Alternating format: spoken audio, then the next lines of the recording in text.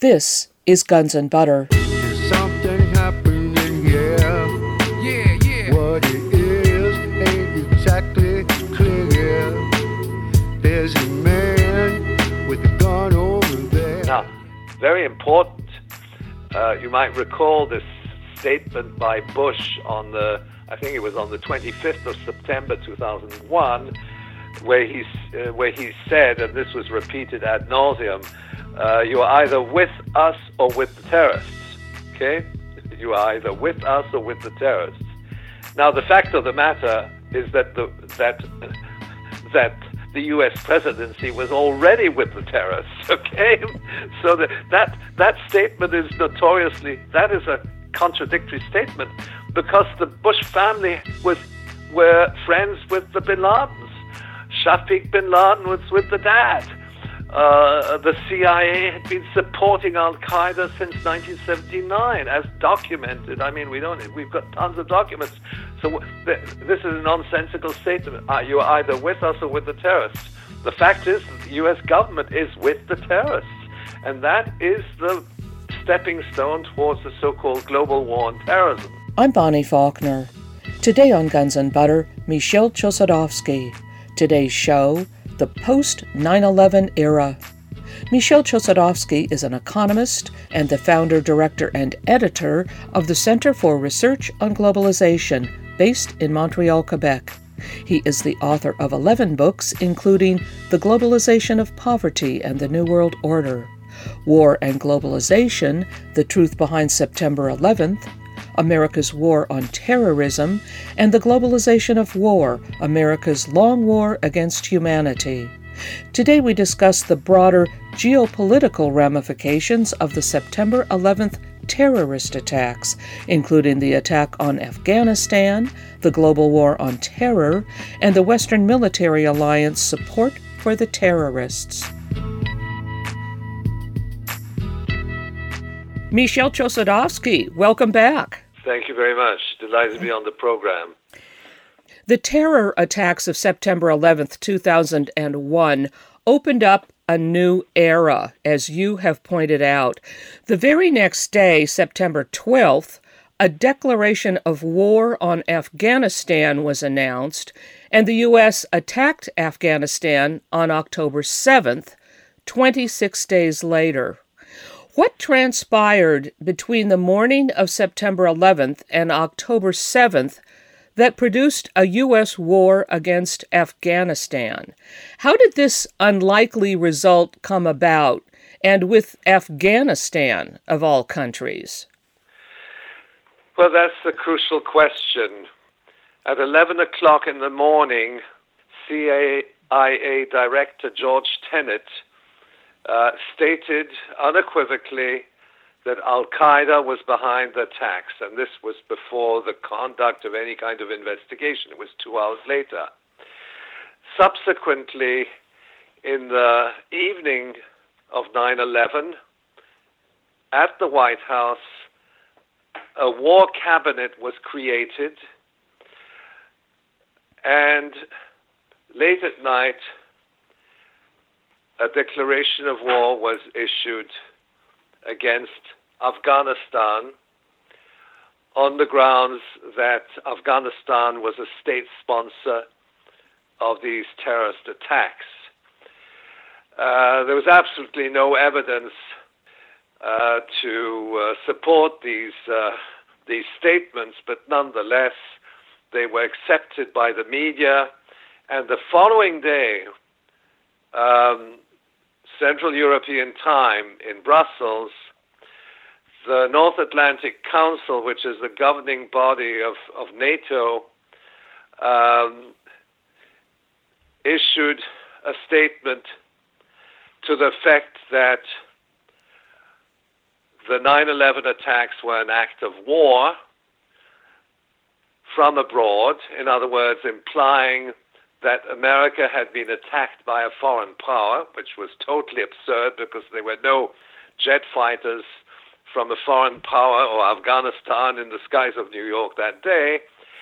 And they invoked the the doctrine of collective security under Article 5 of the Washington Treaty, which is the founding document, to the fact that the United States has been attacked by a foreign power, and under the doctrine of collective security, if one member of NATO is attacked by a foreign power, all members of NATO are attacked by a foreign power, and then they invoke self-defense. In other words, we have to defend ourselves, and consequently, we must justify the conduct of a war against Afghanistan.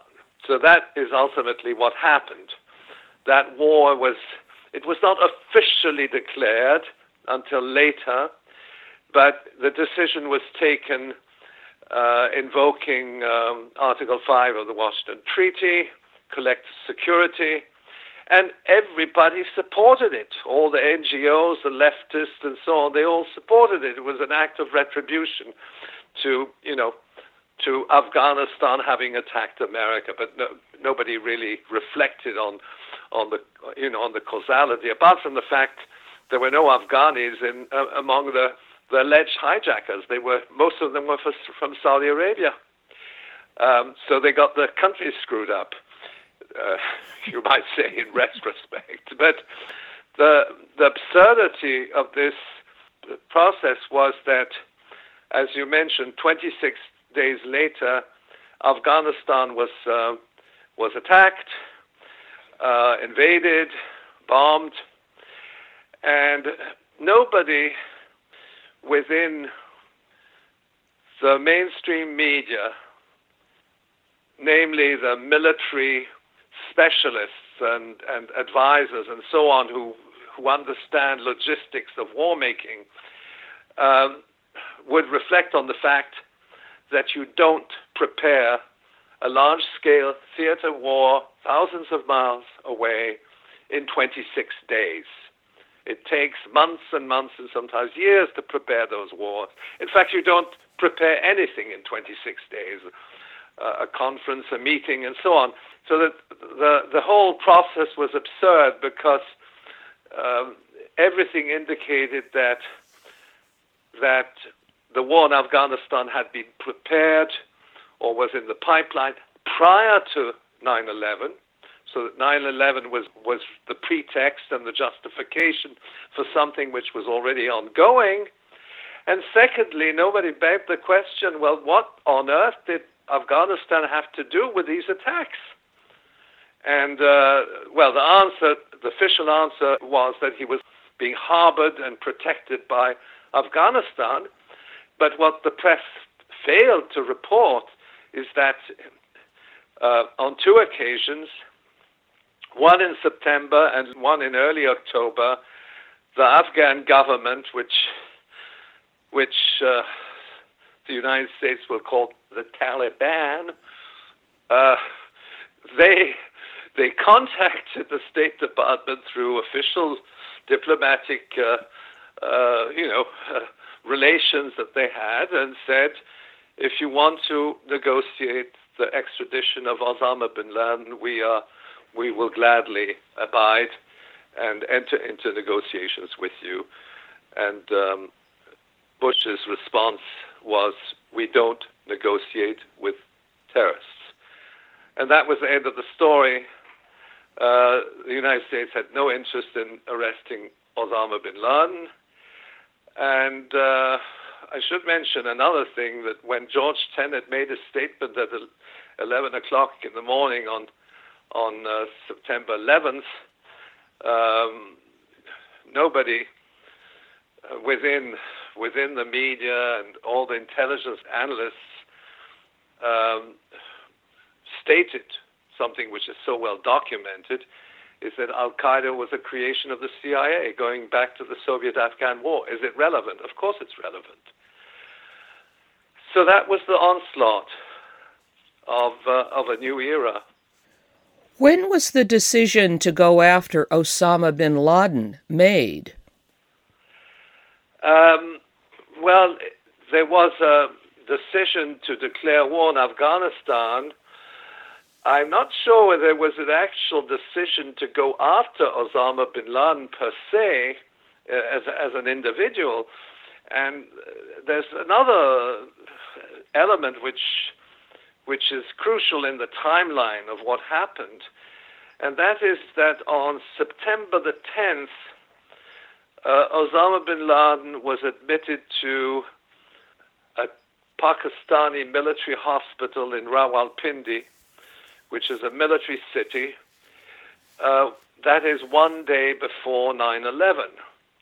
Now he was given dialysis. Now I mention this because it was corroborated by Dan Rather's CBS News, reporting from Rawalpindi. So that there was a CBS report that confirmed that on the day before 9/11, and perhaps most probably even on 9/11 itself, we don't know when he was released from the hospital, Osama bin Laden was in Pakistan and in a military city which is swarming with U.S. military advisors. You don't enter that hospital unnoticed. They knew where he was. Rumsfeld made the statement, I think, the following day, we don't know where he is. It's like looking for a needle in a stack of hay. They knew where he was. And then the question we might ask ourselves, again, all this borders on ridicule. If Osama bin Laden was in a hospital getting dialysis with his kidney problem, how on earth was he coordinating those attacks, those very sophisticated attacks on the buildings in New York City on, what, from his laptop? Was he in contact with the hijackers and so on and so forth? But it raises an issue. What was the role of bin Laden? And if that report of Dan Rather is correct, bin Laden has had very little to do with actual, conduct of this operation, although he was tagged as the mastermind. Now, there's another element which most people don't recall because it wasn't really reported by the media, is that on the 10th of September,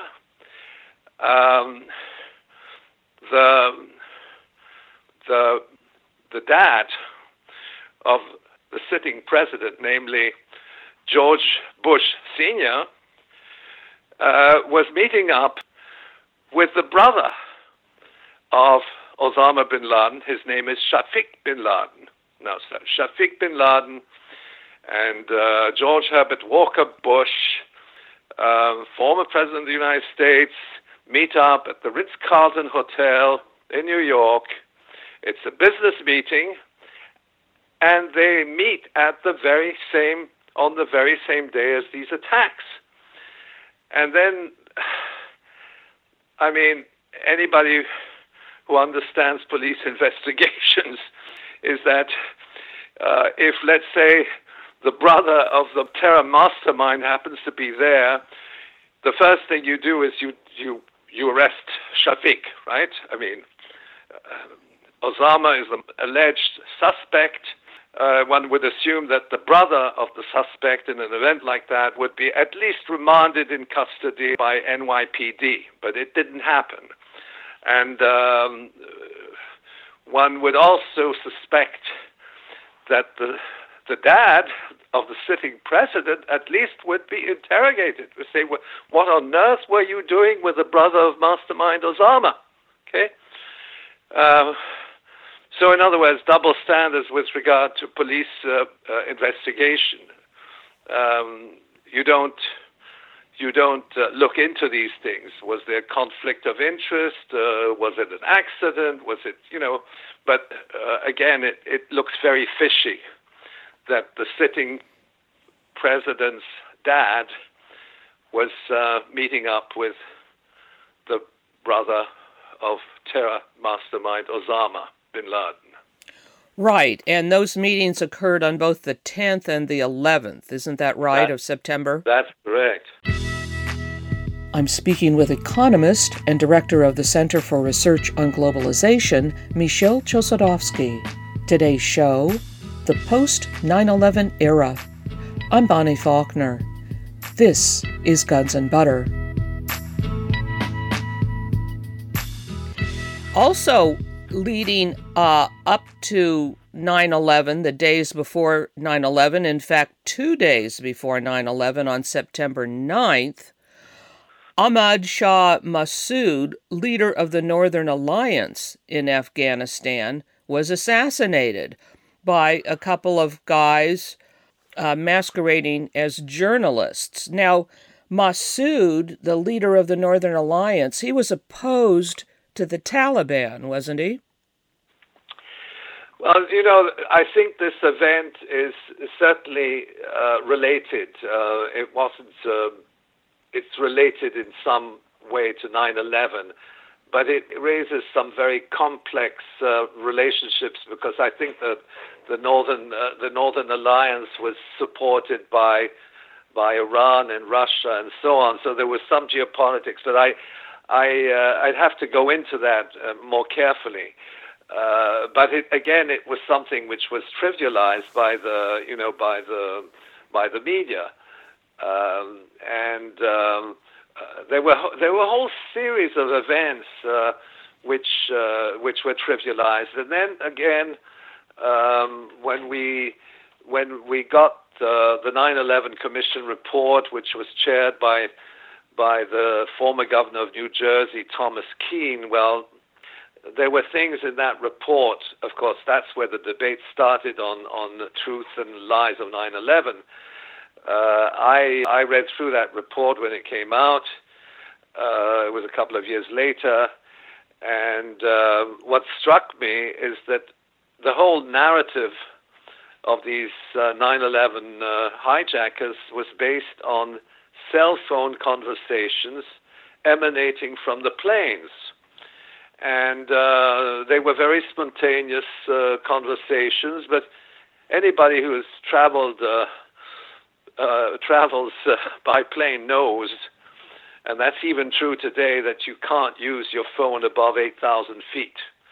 The technology wasn't available in 2001, and even if it had been available, you would have had to put in your credit card details and everything and so on to get a connection while the terrorists were going back and forth in the aisle.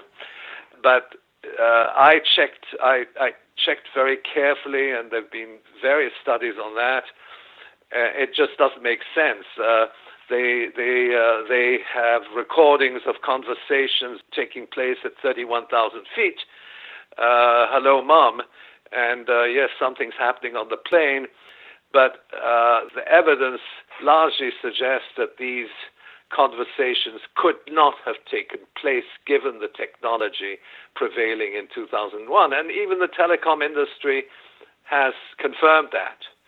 And so the whole official narrative is very tenuous, and the lies can be easily spotted and confronted, and then of course this whole debate that came several years later with regard to the buildings and how they collapsed in a few seconds, and then the issue of controlled demolition was raised.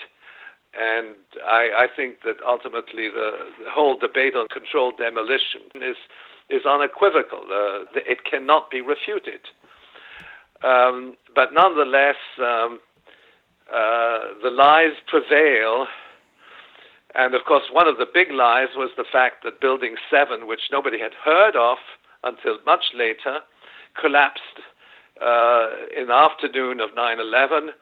And the announcement of its collapse was made 23 minutes before it actually happened, so that the media, particularly BBC and CNN, reported that, and they reported something which hadn't happened, which suggests the quote-unquote conspiracy as well as complicity of the media at the highest levels. As well, with regard to the cell phone calls from the planes that you mentioned. In the subsequent trial of the so-called 20th hijacker, Zacarias Moussaoui, the FBI confirmed at his trial that none of these cell phone calls from Flight 77 that was claimed to have crashed into the Pentagon, that none of those cell phone calls connected. So the FBI itself showed that those claims were simply not true. Well, absolutely. The FBI did not endorse the official narrative. At least they didn't endorse the 9/11 reports. And some of their headings with regard to Osama bin Laden didn't even mention the September 11 attacks. There was absolutely no evidence that, in fact, bin Laden was behind this. Okay? Even from the evidence that we've got, the fact that he was in a hospital, the fact that he's a Saudi, he's an intelligence asset of the CIA. Now, very important, you might recall this statement by Bush I think it was on the 25th of September 2001, where he said, and this was repeated ad nauseum, you are either with us or with the terrorists. Okay? You are either with us or with the terrorists. Now, the fact of the matter is that the U.S. presidency was already with the terrorists. Okay, so that statement is that is a contradictory statement, because the Bush family were friends with the Bin Ladens. Shafiq bin Laden was with the dad.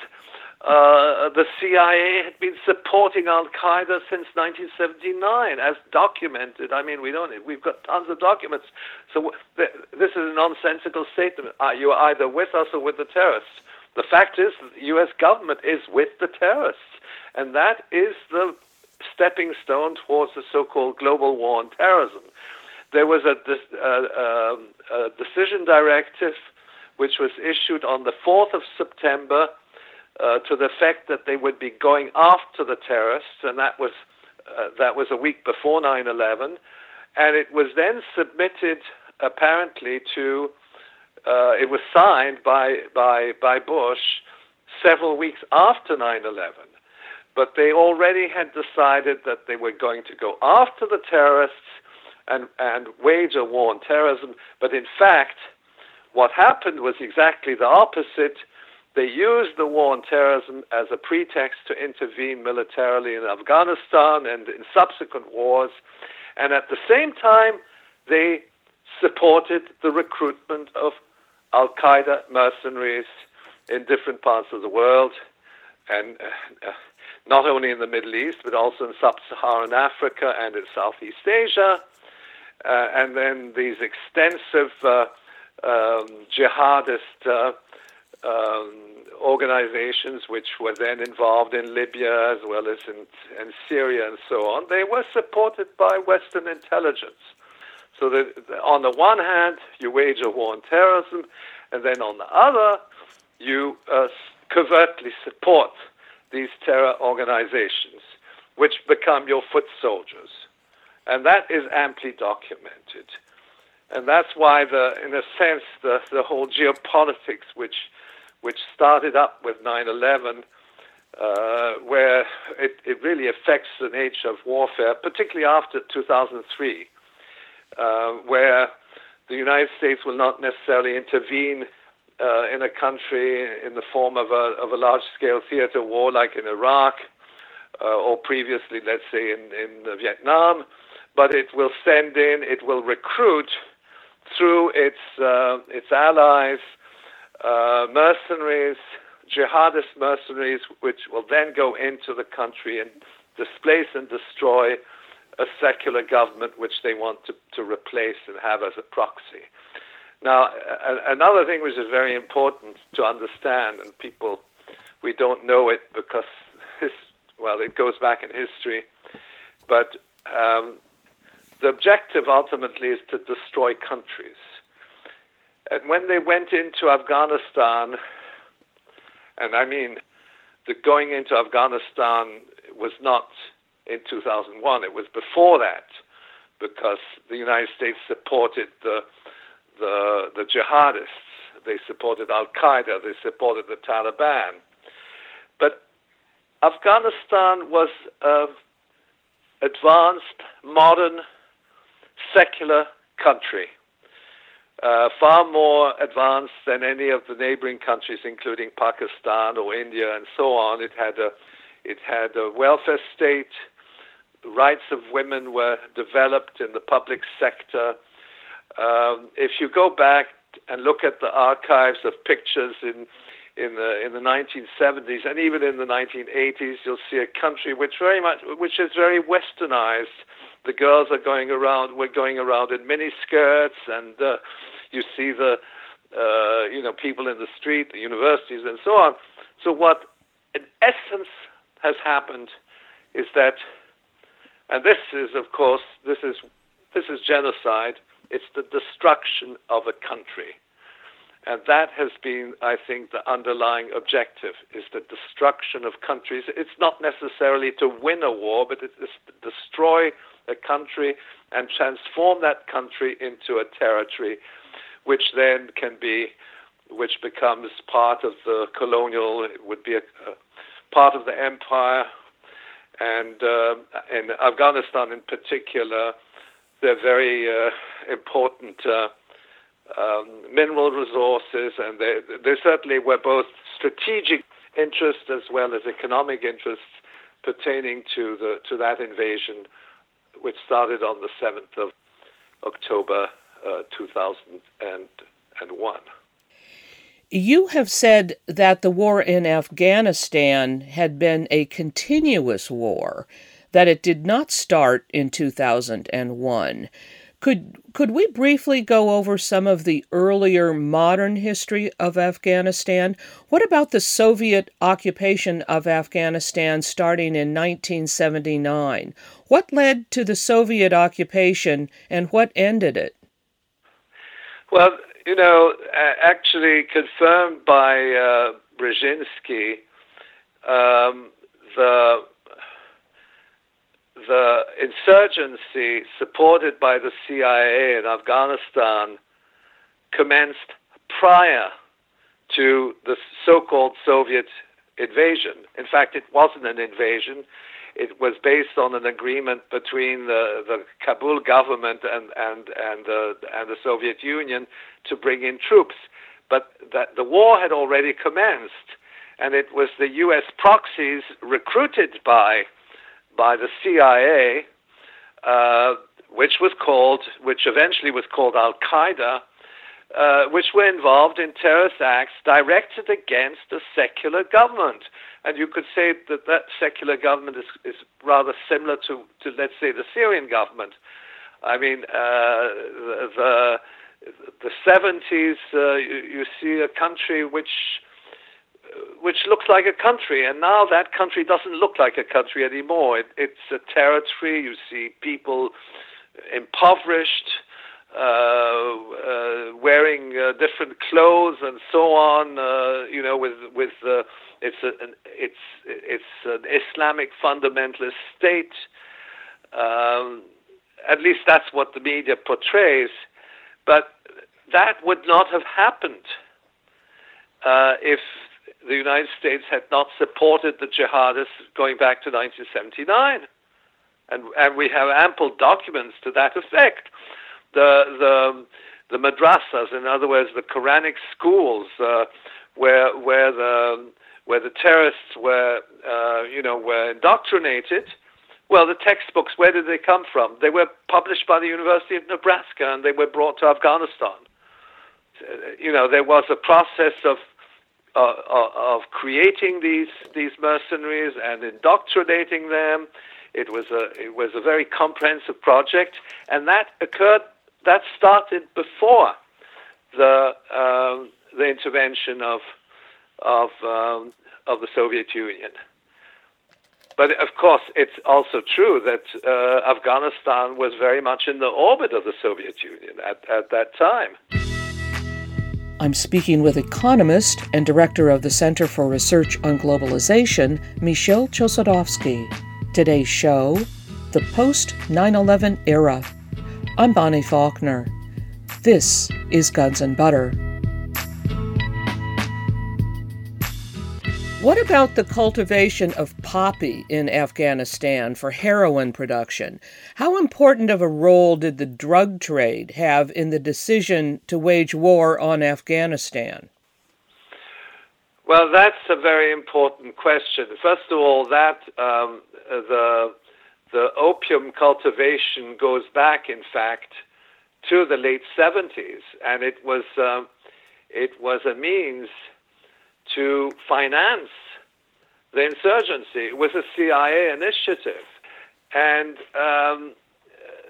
what happened at the time, or at least the situation which prevailed prior to the invasion, is that Afghanistan had become the largest supplier of heroin in the world, producing something of the order of 90% of the global supply of opium, which is transformed into heroin. And what happened is that in 2000, the Taliban government implemented a major drug eradication program, which was based on crop substitution. In other words, the poppy cultivation was replaced, and eventually the production collapsed. And in fact, it collapsed to an exceedingly low level that they had, in a matter of a year and a half, they had brought down opium cultivation to something of the order of 180 tons. It was a 90% collapse in the supply and production of opium. And immediately following the invasion in October, the production of opium from the poppy fields regained its historical levels. And in fact, today, it's something of the order, certainly more than 20 times, is what it was in 2001. It depends on the base year. But bear in mind that this has economic and geopolitical implications, because heroin is a very valuable commodity in the retail markets across the world, and it's a multi-billion dollar industry. But that money accrues to the drug traders and retail traders internationally. It doesn't necessarily accrue to Afghanistan. But I've looked into it. We're talking about hundreds of billions of dollars of revenue resulting from the opium trade. And certainly what happened is that the invasion supported that trade. Ironically, in 2001, the opium eradication program implemented by the Afghan government and supported by the United Nations was the object of praise and acknowledgement at the United Nations General Assembly, and that was right at the time when the war had started. And I think another important factor is that this increase in opium production in Afghanistan coincides also with the opioid crisis in the United States. In other words, the dramatic increase in the number of heroin users in the United States. And there we have data on that. There were 189,000 heroin users in the U.S. in 2001, and a few years later, in 2012, 2013, that had gone up to 3.8 million, okay? And that would not have been possible without this surge in opium production which occurred in the wake of the invasion. Do you have any sense of who exactly it is that's making all the money on the drug trade at a higher level? Well, that's a very difficult question because there are so many, well, there are intermediaries, there are powerful drug cartels, there's money laundering. But there's no doubt that this is something which is supported by very powerful financial interests, and we have to note that ultimately this money enters into the Western banking system, into the offshore accounts and so on. It may have been laundered several times before it actually is deposited. Well, no, it's deposited at each stage of the laundering process, but I can't really answer that question, but that's unspoken truth. It's something which benefits organized crime. It's something which also benefits financial institutions, and we know for a fact that the drug trade is also protected by very powerful politicians. Now, that trade is still there in Afghanistan, and I think there are vested interests which are committed to maintaining that trade. It's a very, very important trade. It, in a sense, it's even more important than the oil. Well, oil comes first, but after oil, it's weapons, and then it's drugs. And Afghanistan is the largest producer of heroin in the world. In fact, it's almost the only producer of heroin in the world for heroin production, and that yields tremendous amount of money to people around the world who are involved in that trade, drug cartels, financial institutions, and so on. Is the U.S. today in control of Afghanistan? And as well, what about Pakistan, who, of course, at the time of 9/11, was a big ally of the United States? No, the U.S. is not in control of Afghanistan. It has a proxy government, but the country, the Taliban, constitute the resistance. Now, I suspect that the Taliban are different to what they were in 2001. There is a resistance movement, and there's also a resistance movement outside of the Taliban. The people want the American troops to go out. But there's another dimension to this. If we look at the map, we have a country which is in Central Asia. It has borders. It has borders with several countries. You're right in underscoring Pakistan. Pakistan is no longer within the U.S. sphere of interest. There have been major political changes. Pakistan is no longer a military ally of the United States. It's much more aligned with China now, and it has important trade and trade agreements with China. But then on the other hand, if we look at that region, Afghanistan has a border with China. It's a very small border and a very strategic border. It's called the Wakhan Corridor. Now, what are the Chinese doing? They're building a road which is going to link Afghanistan to Western China, essentially the Xinjiang Uyghur Autonomous Region. And the Chinese are already present in the mining industry. So I think what is at stake is that U.S. military presence is there to protect U.S. interests, which are being eroded by other competing powers, including China. But at the same time,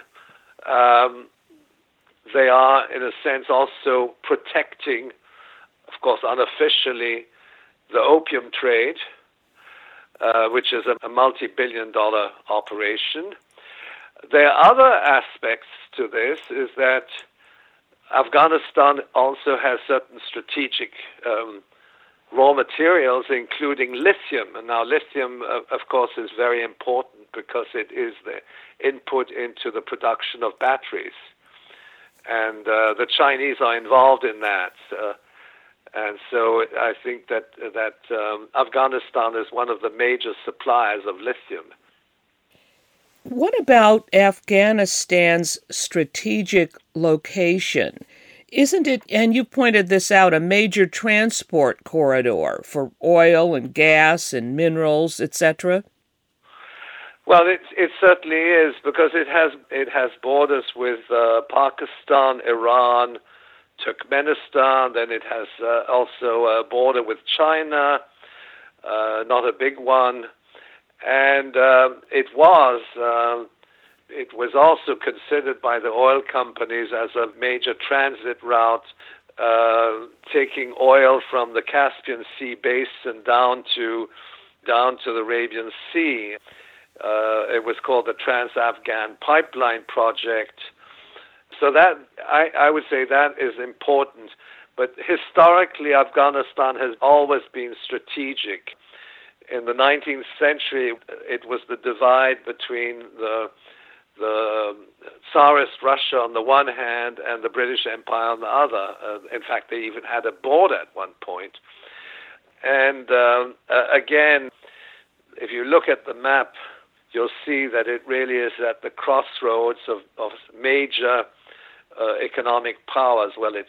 Russia no longer has a border with Afghanistan in the post-Soviet period, but many of Russia's allies, including Uzbekistan, Turkmenistan, and Tajikistan, they're very close to. They border onto Afghanistan, and ultimately, all these countries now are aligned with the SCO, the Shanghai Cooperation Agreement, the SCO, which ultimately is an alliance between China and Russia, but with many of the former Soviet republics, which are members of this alliance.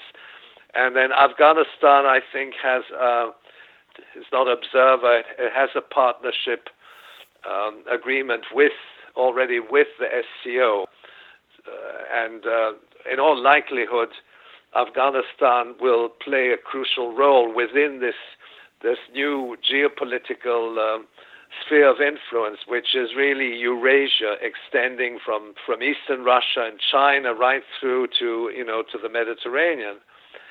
So I think that is really what is at stake. I'm speaking with economist and director of the Center for Research on Globalization, Michel Chossudovsky. Today's show, the post-9/11 era. I'm Bonnie Faulkner. This is Guns and Butter. Now, if we go back to 9/11, 9/11 was a pretext and a justification for waging yet another war on Afghanistan, and the objective was ultimately also strategic from the point of view of the U.S. But I think it has been an utter failure from the point of view even of gaining control over strategic raw materials, instating itself economically, and now the military presence there in Afghanistan, the U.S. military presence is not sufficient or insignificant with a view to maintaining a sort of a foothold. And what's happening is that the Chinese are ultimately going to take over, and I think that's ongoing. So this is also Afghanistan is in a sense also a war. Indirectly, it's the issue of spheres of influence, and the sphere of influence is now being transferred back to China and Russia, to the detriment of the United States, and this is particularly true in view of Pakistan's realignment with China. And What about the extension of Al-Qaeda almost worldwide, which you mentioned a while ago? How did this come about as a result of 9/11? And of course, you've also pointed out at the same time that all of these Al-Qaeda entities are supported by Western intelligence. Does the extension of Al-Qaeda almost worldwide, is that actually what the war on terror is all about, that was created by September 11th? Well, it certainly is. It's the globalization of these terror organizations. But maybe let me go back to the history. In fact, it even started before the 1979 Soviet-Afghan War, but that was certainly a starting point from the point of view of the creation of Al-Qaeda. Al-Qaeda in Arabic means the base. And in fact, according to one author, specialist, military analyst, French military analyst, it was the computer database of the CIA. Now, I have no means of verifying this assertion, but it was the base, and it was ultimately the process of recruiting mercenaries. And it was done by the CIA with the support of Saudi Arabia and Pakistan, essentially. Now, and then prior to 9/11, you also had the recruitment of mercenaries which were sent to Bosnia in the 90s. There are the wars in Chechnya, we recall, which was in the Russian Federation, and then in the immediate wake of 9/11, we see the extension of these mercenaries, Al-Qaeda affiliated mercenaries, to a whole series of countries. The wars in Libya, also the war in Syria. Again, it was the influx of mujahideen, which were recruited. In fact, they were recruited by NATO through various channels, with allies in the Middle East participating in that process, or participating in the recruitment. It was Turkey and NATO which were involved in recruiting Al-Qaeda for the war in Syria. Then you had also the Libya Islamic Fighting Group, which is an affiliate of Al-Qaeda, which was well, it was already there, but it was used by NATO to implement the downfall of the Gaddafi government in 2011. Then you had Boko Haram in Nigeria. You had Al-Qaeda in the Islamic Maghreb, in North Africa. Then you had Al-Qaeda in the Arabian Peninsula. There were a whole series of jihadist groups which were spreading and which were supported by Western intelligence. And then if you're looking at Southeast Asia, you'll find jihadist groups in Indonesia, Malaysia, Thailand, not to a significant extent, and of course also in the Philippines. Now, what this suggests, and I should mention also in China, in the Uyghur Autonomous Region, there have been jihadist groups there going back before 9/11, even before 9/11, and those are supported covertly by Western intelligence, and also at one time it was supported by Pakistani intelligence, the so-called ISI. Michel, I just remembered that a long time ago you once mentioned to me that Islamic fundamentalism was a product of Western intelligence. Could you elaborate on that? Well, it was certainly a strategy of U.S. intelligence to recruit so-called jihadists, and that the process of indoctrination was actually under the auspices of U.S. intelligence. That started in Afghanistan, okay? But it's not it wasn't limited to Afghanistan, but it started in Afghanistan, which was a secular country, and interestingly, in the course of a decade, the whole educational system in Afghanistan was replaced by the madrasas, the Quranic schools. They closed down the public schools, and in other words, the model of what U.S. foreign policy has sought, particularly in the Middle East, is to install Islamic states, okay, and to displace and destroy secular governments and secular movements. And it's not limited, of course, to Afghanistan. You look at the situation in Syria. That was the objective. And actually, we have official documents of the Defense Intelligence Agency of the United States, which actually confirms it. It said, yes, we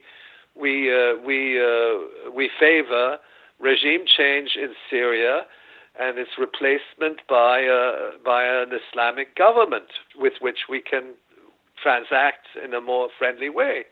They never denied that. And the whole, when you destroy a country, you destroy its secular institutions and you replace it by something else.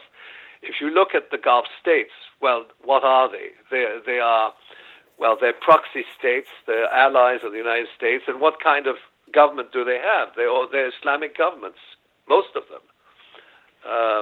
Saudi Arabia, Kuwait, to a lesser extent, and so on, the Emirates. These are Islamic governments, and they serve the interests of the United States as opposed to secular governments with some kind of working democracy. That is something you don't want.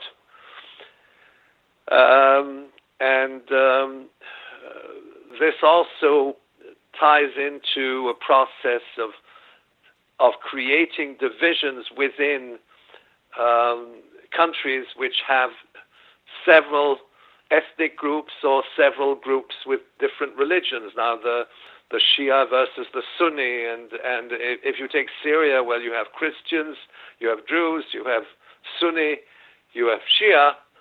They all live in harmony with one another until the onset of the U.S. NATO-led war in March 2011. What about the Nuclear Posture Review of 2001 and the statement that the U.S. was prepared to go after non-state actors who had nuclear weapons? Well, indeed, the events of 9/11 were conducive, and that's very important, in a shift in military doctrine, but also a shift in nuclear doctrine. They defined the so-called non-state actors. It became a talking point. And those non-state actors are people like Bin Laden and so on, and Al-Qaeda threatening America, okay? And it was no longer necessarily Russia who is threatening America, but Al-Qaeda is threatening America. And then this Nuclear Posture Review, which was actually brought out in 2001, it was then sent to the Senate, I think, in early 2002. They had defined, first of all, a new doctrine of nuclear war, which was called preemptive nuclear war. And in fact, this whole notion of preemptive means that you attack an enemy before they attack you. And that's exactly what they did with regard to Afghanistan. They said, well, not quite, but they said Afghanistan is a threat to our security. Iraq is a threat to our national security. But there were two elements in this nuclear posture review which are important. Is that they identified the non-state actors, i.e. Al-Qaeda, as potential nuclear powers, that they could fabricate a bomb and then they could come and that they could drop that bomb in Washington. These were small-scale bombs. And so that the United States then implemented, actually embodied this notion into the doctrine of going after the terrorists. But then there was another element, is that in that, and that's maybe beyond our discussion today, but they said we must develop a new generation of nuclear weapons which are harmless to civilians, and that was the U.S. tactical nuclear bombs, which were already there, the mini nukes, and they were planning to use those against terrorists, against Saddam Hussein, against Iran, and because the explosion was underground, but in fact it wasn't really totally underground, these could be used on a preemptive basis, and they were harmless to civilians. So a new era of lies and fabrications was introduced, and it was indirectly linked to the doctrine of going after the terrorists, which was contained in the decision directive of September 4th, signed by the President, I think, in September 25th, 2001. Michel Chossudovsky, thank you. Thank you very much. There's something happening here. Yeah. What it is ain't exactly clear. There's a man with a gun over there. I've been speaking with Michel Chossudovsky. Today's show has been the post-9/11 era. Michel Chossudovsky is the founder, director, and editor of the Center for Research on Globalization, based in Montreal, Quebec. The Global Research website, globalresearch.ca, publishes news articles, commentary, background research, and analysis. Michel Chossudovsky is the author of 11 books, including The Globalization of Poverty and the New World Order, War and Globalization, The Truth Behind September 11th, America's War on Terrorism, The Globalization of War, and America's Long War Against Humanity. Visit globalresearch.ca. That's globalresearch.ca. Guns and Butter is produced by Bonnie Faulkner, Yarrow Mako, and Tony Rango. Visit us at gunsandbutter.org to listen to past programs, comment on shows, or join our email list to receive our newsletter that includes recent shows and updates. Email us at faulkner@gunsandbutter.org. Follow us on Twitter at GNB Radio. Hey yo, these are some serious times that we living in, G. And a new world order is about to begin. You know what I'm saying? Now the question is, are you ready for the real revolution, which is the evolution of the mind? If you seek, then you shall find that we all come from the divine. You dig what I'm saying? Now if you take heed to the words of wisdom that are written on the walls of life, then universally we will stand, and divided we will fall, because love conquers all. You understand what I'm saying? This is a call for all you sleeping souls. Wake up and take control of your own cipher, and be on the lookout for the spirit sniper trying to steal your life. You know what I'm saying? Look within yourself for peace.